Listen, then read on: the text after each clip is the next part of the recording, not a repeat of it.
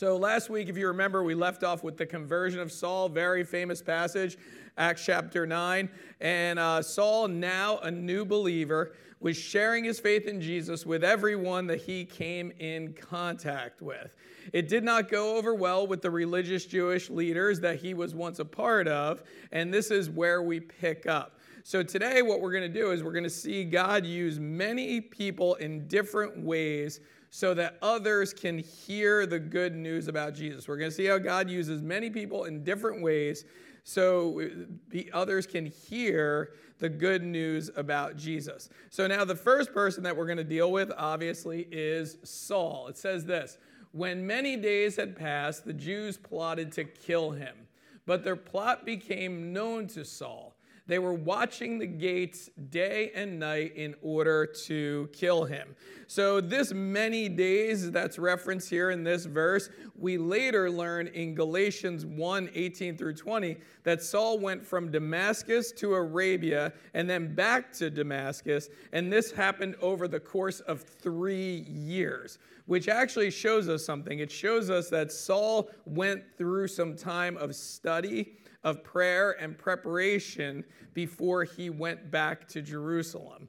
So now back in Damascus, the religious Jews were at the gates waiting for Saul to make his next move so they can kill him. So they're kind of waiting outside the gates, waiting outside to make sure that Saul doesn't leave, because if he leaves, what's he carrying with him? The gospel message. So they didn't want this to happen. So they're like, when he comes, we're going to get him. Okay, we're going to kill him.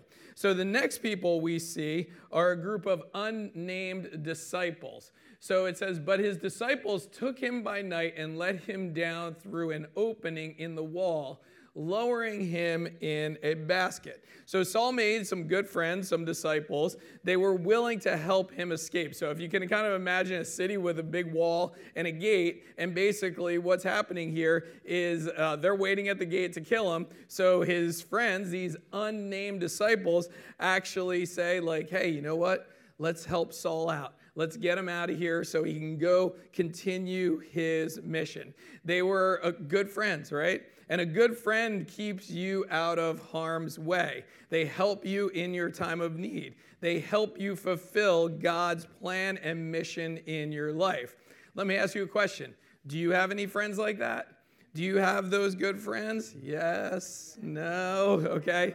Well, here's the thing. Let me ask you a question. If you're wondering, do I have friends like that? Are you that type of friend? Are you that type of friend? So maybe some of you feel, you know what, I don't really have friends that are like the ones that help Saul out. Well, maybe the reason why is you're not that type of friend.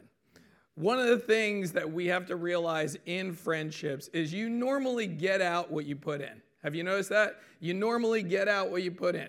If you're a good friend to other people, you usually get that reciprocation. Usually other people will respond in kind. So chances are, if you're a good friend, you're going to make good friends. And if you're not a good friend, you probably will not have that many good friends. Now, I'll say this. This is not always the case, but I could say with confidence, this is more true than it's not, right? Have you noticed this in your life? If you put out something good, if you're a good friend, basically what comes back to you are other people that are good friends as well. So now after Saul was in Jerusalem, we're going to see, and when he came to Jerusalem, he attempted to join the disciples, and they were all afraid of him, for they did not believe that he was a disciple. Now remember what I said last week, okay? The expected response. This guy Saul, dragging believers out, putting them in the prison, getting them killed. Then he comes in and says, hey guys, I'm one of you, okay? So basically, they're skeptical.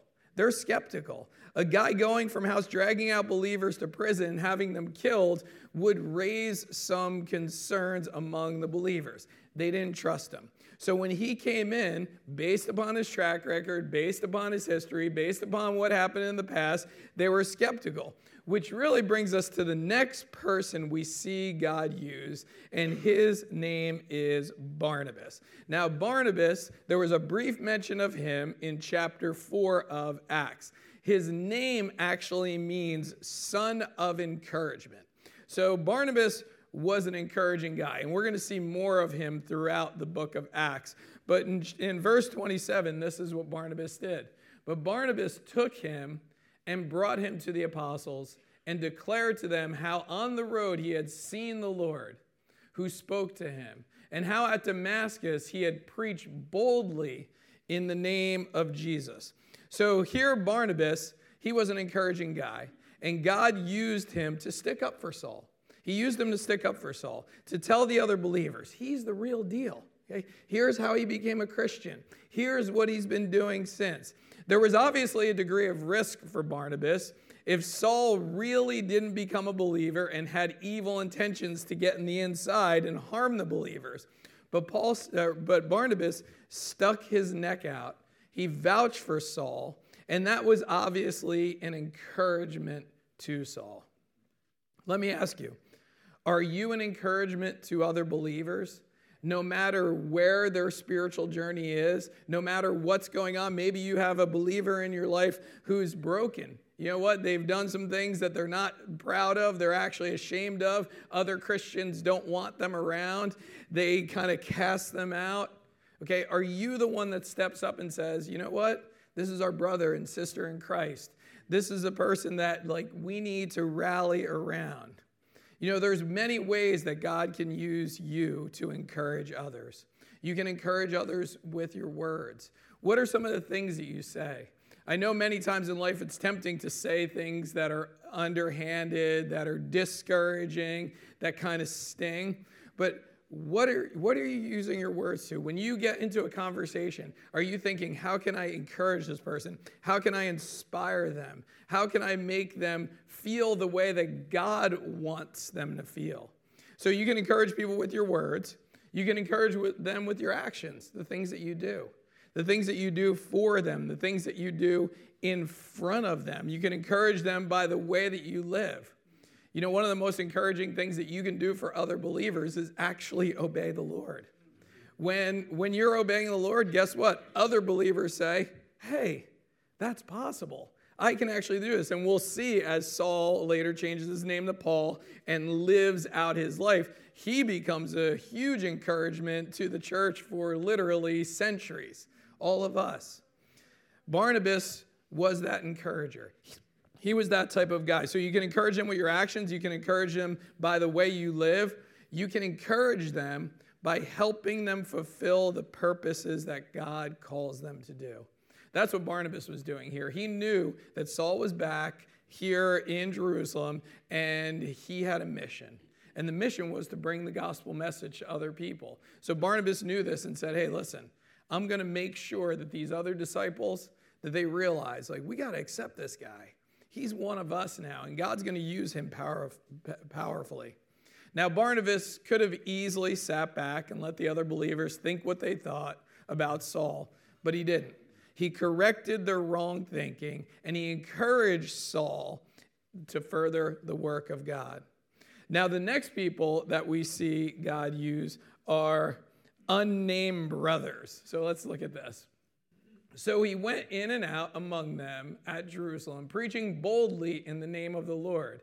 And he spoke and disputed against the Hellenists, but they were seeking to kill him. And when the brothers learned this, they brought him down to Caesarea and sent him off to Tarsus. So the Hellenists were Greek-speaking Jews that favored the Greek culture and the way of living over the Jewish culture. Now, needless to say, they were not in favor of the teachings of Jesus. But these unnamed brothers, the term brother is used for a fellow believer. These believers must have had some resources to help Saul travel and to protect him. So they rose up. They're unnamed, right? We don't have it. It wasn't like Jim, Jack, and Fred. You know what I mean? It was these unnamed brothers, okay? But these people that were there to help Saul continue on in his purposes. See, the result of all these people working together, because we had Saul, we had Barnabas, we had the unnamed disciples, we had unnamed brothers, all these people, right, working together. And here's what happens. It says, "So the church throughout all Judea and Galilee and Samaria had peace and was being built up and walking in fear of the Lord and in the comfort of the Holy Spirit, it multiplied."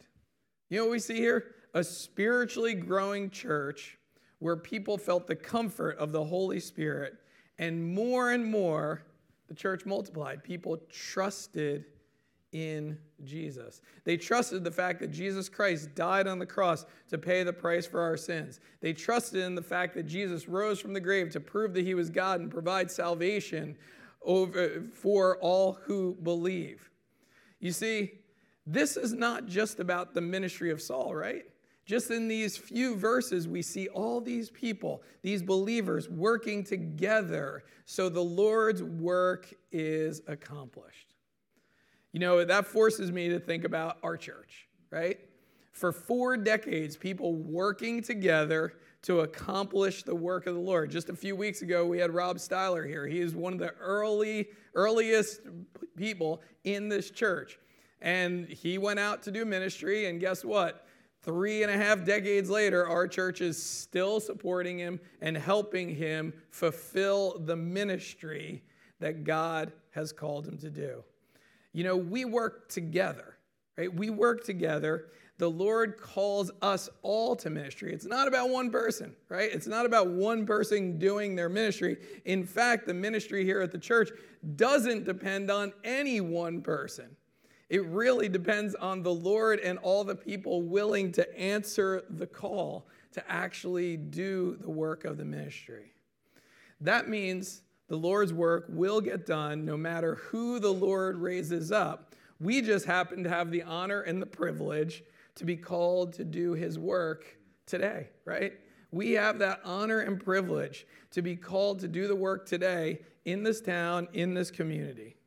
Now, Saul had work to do from the Lord, and he placed all these people around him to help him accomplish. You know, Saul, he gets, and like I said, later Paul, he gets a lot of fanfare, right? A lot of people look. But think about this. Just in these few verses, all these people that made it possible for him to be in the places that he needed to be, safely getting there so he can share the word.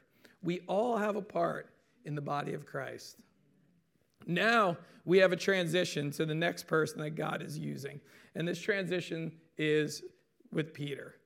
Peter, as I said in past sermons in Acts, this is a special time in God's economy that they're living out the scriptures so that we can now read them today, right? So this is a special time. We're watching the church being built. We're watching the scriptures being written.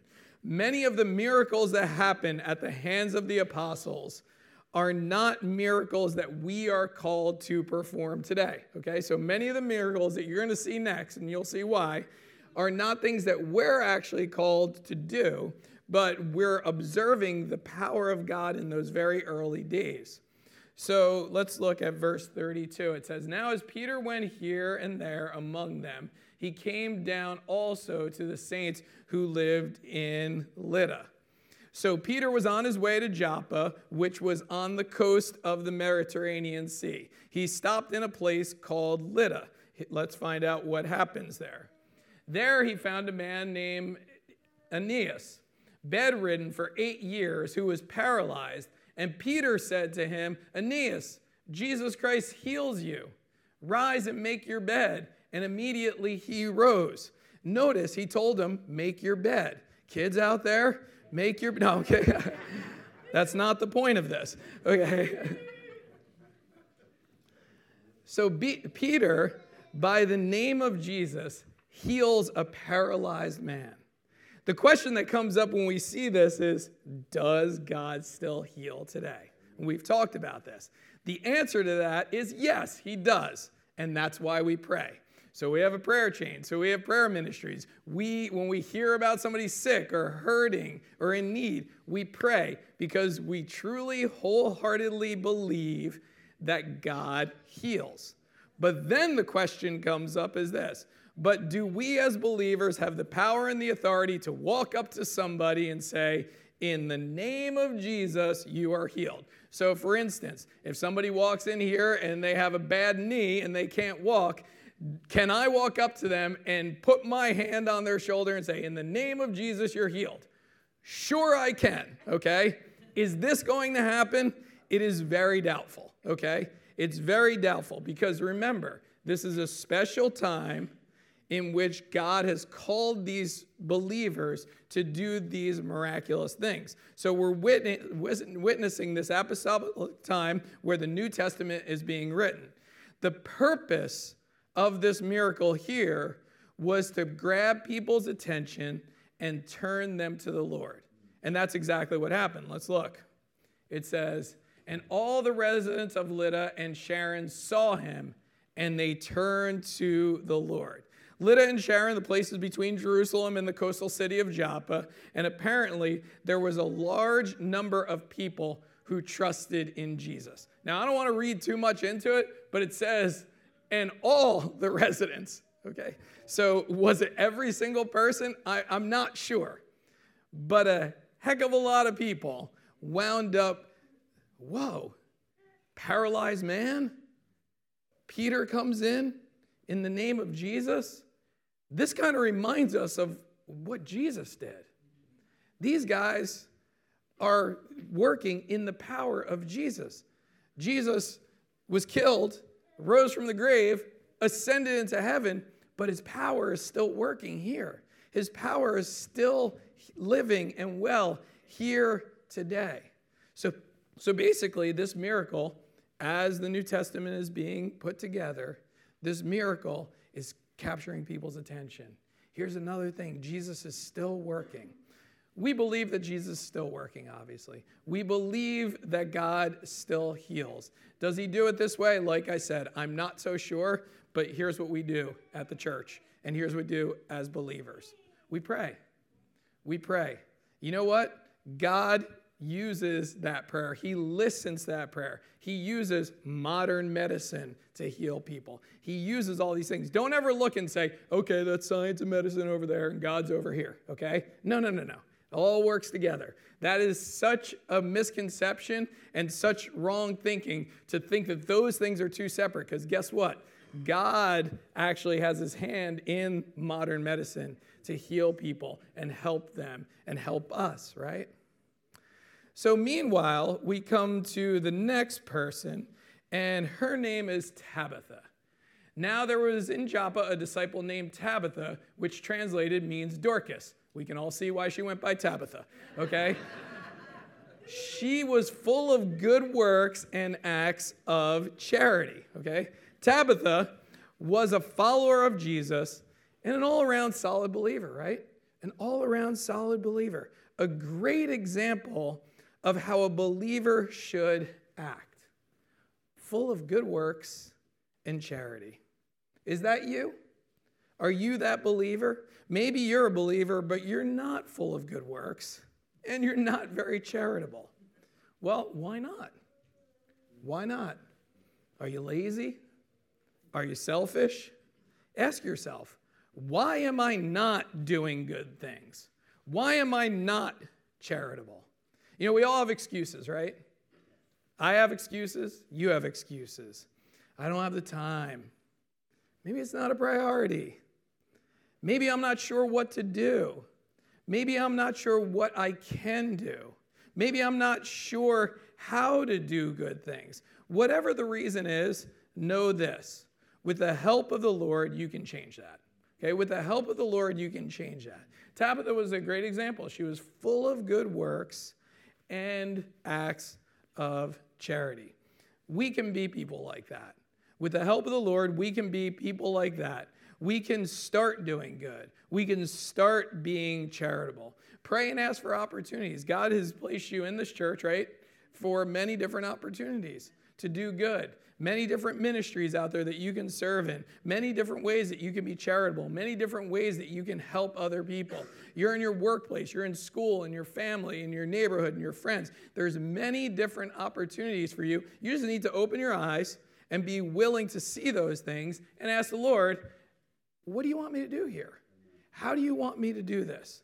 So Tabitha was an example of that. I encourage you all to take the time I encourage you all to take the time and actually think about, okay, what can I do?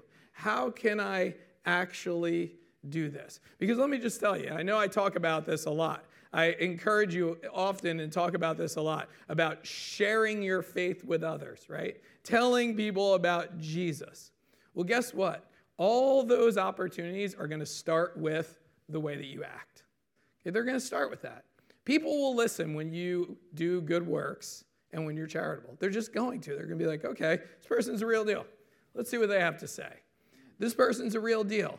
I'm going to give them a listening ear. They have this to say or that to say. I'm going to listen up.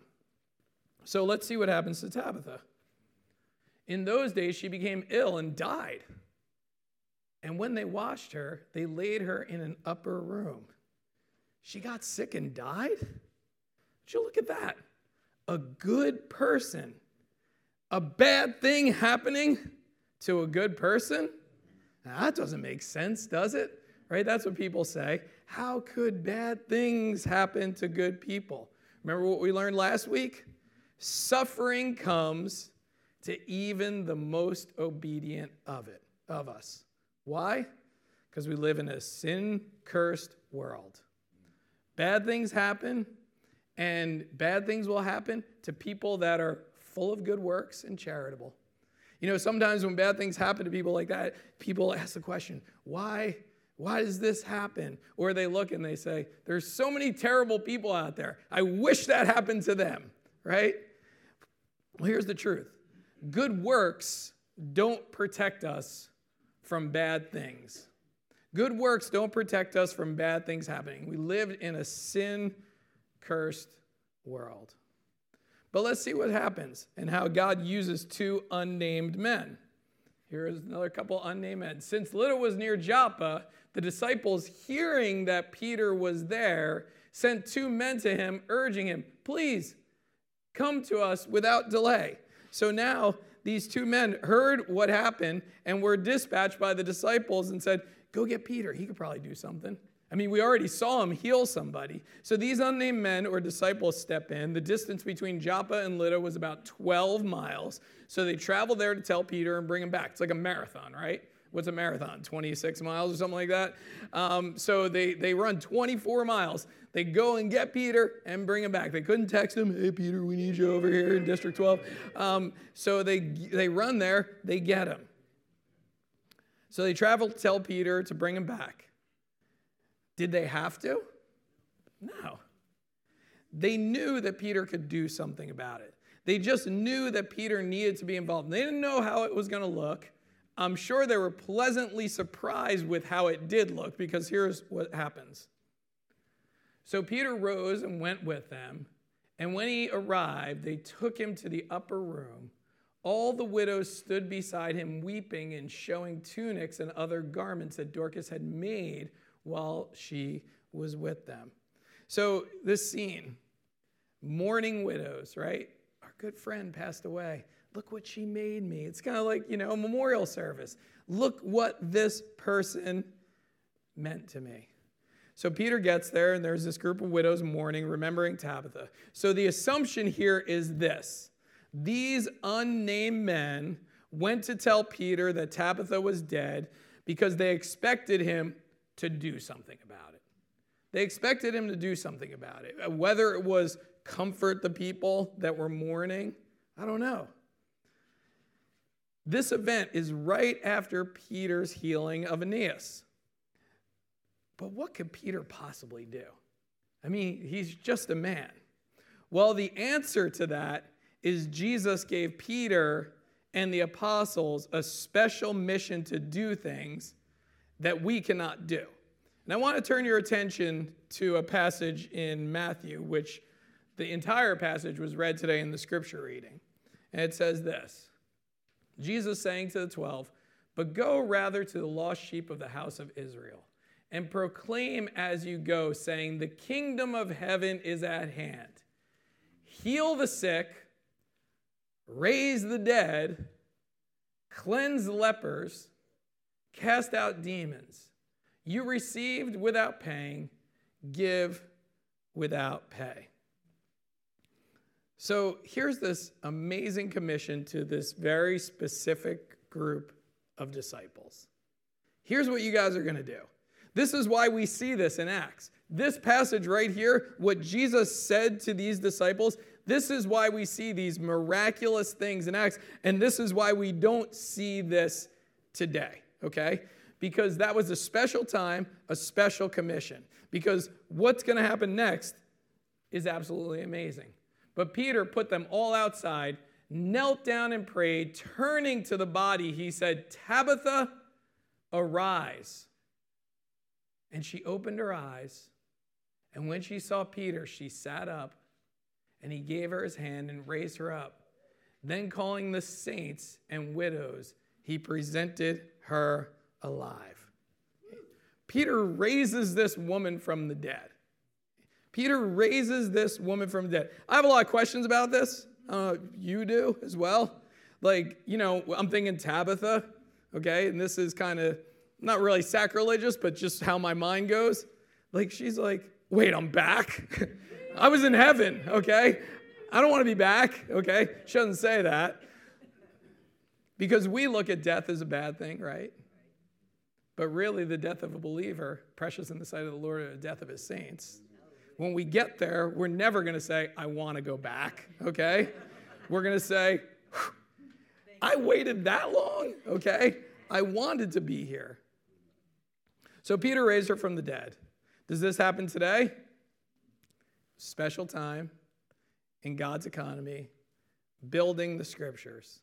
Again, we go back to this special time in which God was doing mighty things through the apostles, which he told them they would do. So really, what was the purpose of this miracle? Because we all know Tabitha eventually was going to what? Die, right? We don't even see her in the rest of Acts. We don't see her in any, if you go into the ESVstudybible.org and you type in Tabitha, guess where you'll see her?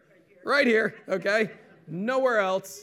It's not like God raised her from the dead and then all of a sudden it's like, oh, here's why, because she did this, this, and this. She had a bunch of other garments to sew and people to tell about Jesus. No, none of that.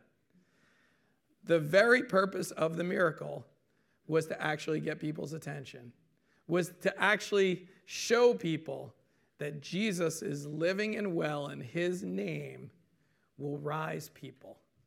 Do you know what? His name does raise us from the dead, right? Because before you and I trusted him, we were dead, spiritually dead, and now we're alive. We were lost, but now we're found. We were blind, but now we see. You and I are living miracles of what Jesus can do. So let's see what happens. And it became known throughout all Joppa. Many believed in the Lord. And he stayed in Joppa for many days with Simon, a tanner. So the purpose of this miracle was to get the attention of people. Again, this early church was being built. Things were happening. Amazing, miraculous things were happening. They saw the hand of Jesus walking with Saul and walking with all these other names. One of the things I love about this passage is we see all these what? Unnamed people. Let's be honest. We're important to God, right? But on the grand scope of history, think about this. Think about the dot we are. Think about this. Great men and women were in the past, right? And they get like a few lines in a history book. Guess what? Guess what I'm not getting? Any lines in a history book, okay? The dot of my life will only make a difference to the people that God used me to minister to. It's the same with all of you. It's important. And we see all these people, these unnamed people. They didn't even get their name in the book. It's kind of like watching, like if you have a friend who is like an extra in a movie, right? And they're like, at minute 1 hour and 13, you'll see me in the background. You pause it. There he is. Okay, that's what's going on here. Okay, but God uses all those people. So today in Acts chapter 9, We saw how God used many different people to spread the good news about Jesus. He continues to use people like you and me so that people hear the good news of Jesus. We need to be willing to follow after him so we can be used by him.